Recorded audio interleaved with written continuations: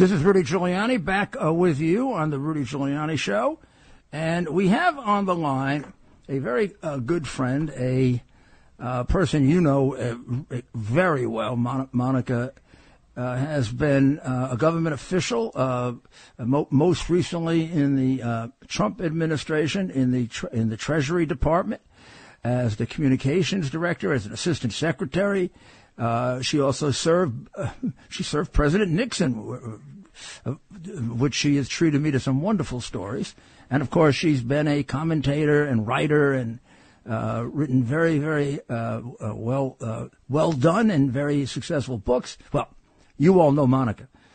And I want to ask Monica a question that someone with her experience, I have to ask her, how do you describe how we got here, and did you ever believe we would be here no matter how bad you thought Biden was? Well, first of all, it's so good to be with you, Rudy, my friend. Thank you so much for having me. It's always such a pleasure to talk to you. Secondly, I have to correct when you said I worked with President Nixon. I did, but I was not born when he was elected president. So I worked with him during the last couple of years of his life. Oh, boy. Rudy, we got to get that clear. How did you get to know about him so well? You told me so many stories about him. Yeah, well, actually, he was my very first job out of college because I was studying political science and American national security, foreign policy. And I read one of his books and I wrote him a letter. So he was literally my very first job out of college. And I worked with him during the last couple of years of his life, which was extraordinary. Yeah. So you know what? I learned a lot about. No, I knew. I'm sorry. I knew you didn't work with him when he was in the White House. Yeah, but I got to make that clear. Yeah, I know you didn't work with him. You're too young and beautiful. Well, thank you, Rudy. That's so sweet of you. To get to your question, look, we talk about President Nixon, and I learned a lot about politics and the deep state when I was working with him, because the more evidence we get about Watergate, the more it looks like that was a deep state operation to remove Richard Nixon from the presidency because the deep state could not control him. And so now we fast forward 40 years to Donald Trump, and what we are now seeing is that the deep state is actually in control of this country. It's not our elected officials. It's these shadowy, unaccountable, unelected people who move behind the scenes that actually have the real power in this country. So when you say, can I believe what we're seeing right now, Rudy, I mean, never in my life did I think the United States would descend to this kind of open corruption, open contempt by all of our so-called leaders to the American people, taking the country literally off a cliff. But we are hanging by a thread, and it's a result, Rudy, of decades of a literal Marxist revolution to destroy this country. And right now, we're at the logical endpoint of this revolution. And where do you think our emphasis has to be? Obviously, it has to be on the 24 election. But is there one issue, one area that you think we have to concentrate on? Yeah, I mean, there's so much coming at us all day long, so it's hard to narrow it down, right? But I think, to me, and we've got all kinds of threats and enemies and challenges all over the world, from China to Iran to Russia to terrorist organizations. But to me, the most dangerous threat we face is within, and it is the weaponization of our own government against us. That is what I think we need to focus on from here on out. When President Trump is reelected, I know he has made that a top priority. Everything else will sort of fall into place, including the border and law and order in our cities and the economy. Everything else will kind of follow once we get control of our own government again. Because you're a good friend, I want to express an emotion to you. I'm watching this lawyer Wade testify, before I came on.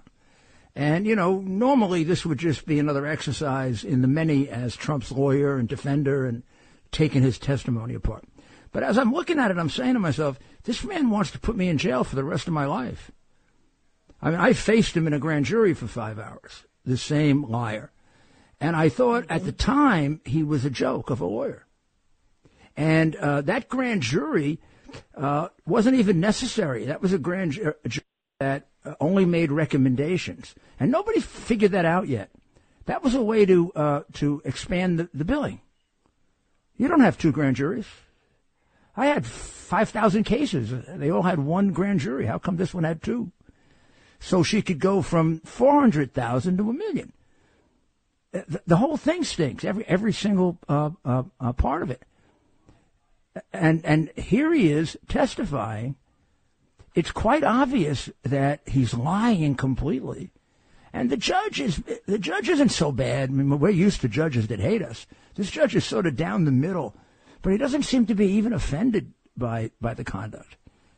It's a shame. I mean, this is a terrible thing that was done, and I'm not the only one. This Mr. Roman, people in that case, I don't even know they want to put in jail for 20 and 30 years. I mean, there got to be something wrong with you to want to put innocent people in jail. And you know what, too, Rudy, when you look at it based on the facts as you just laid out, it's an abuse of power, it's deep corruption, and it's totally disgusting.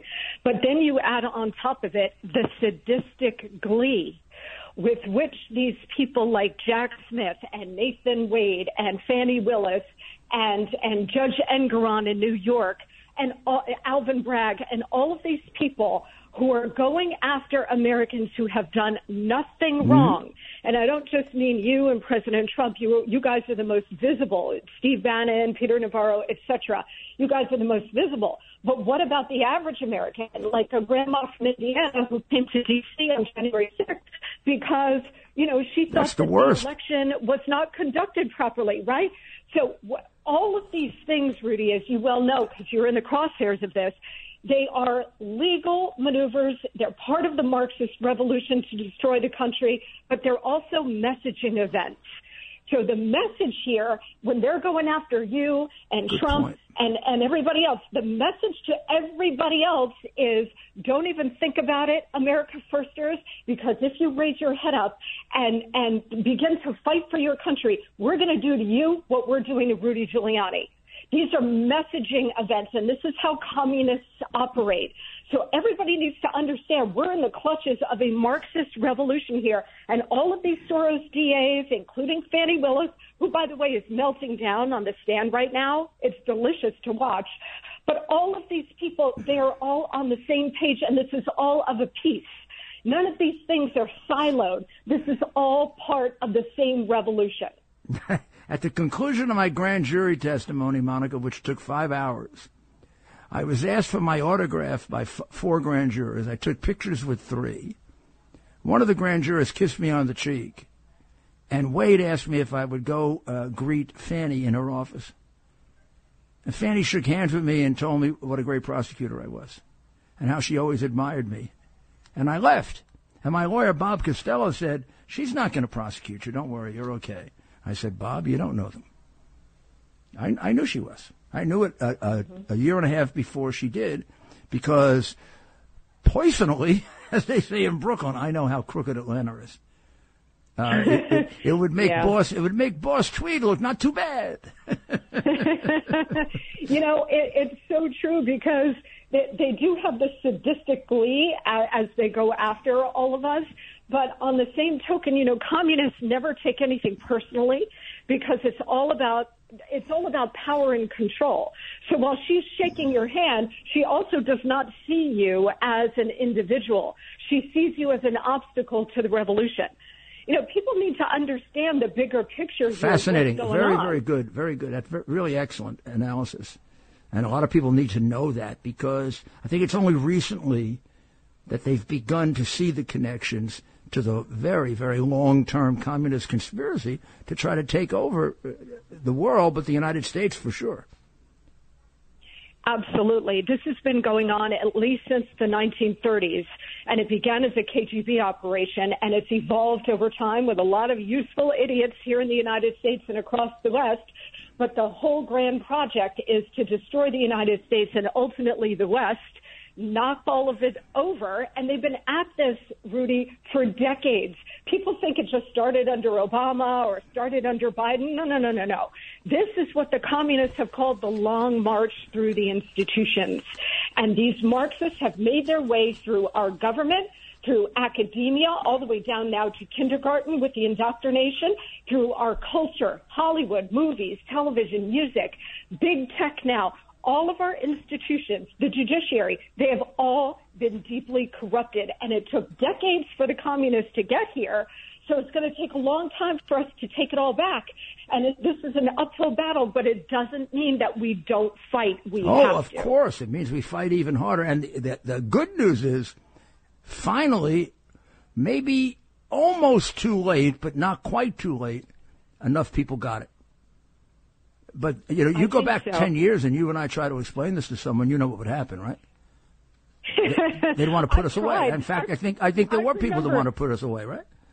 Yes. In fact, I remember being on Fox News with our friend Bill O'Reilly and some others. And I used to talk look at that about, I used to talk about what a smart lady, but she's so kooky. Right. And you know what? I even softened it at the time, Rudy. I didn't even use the C word, communist. I used socialist so that people would understand it better.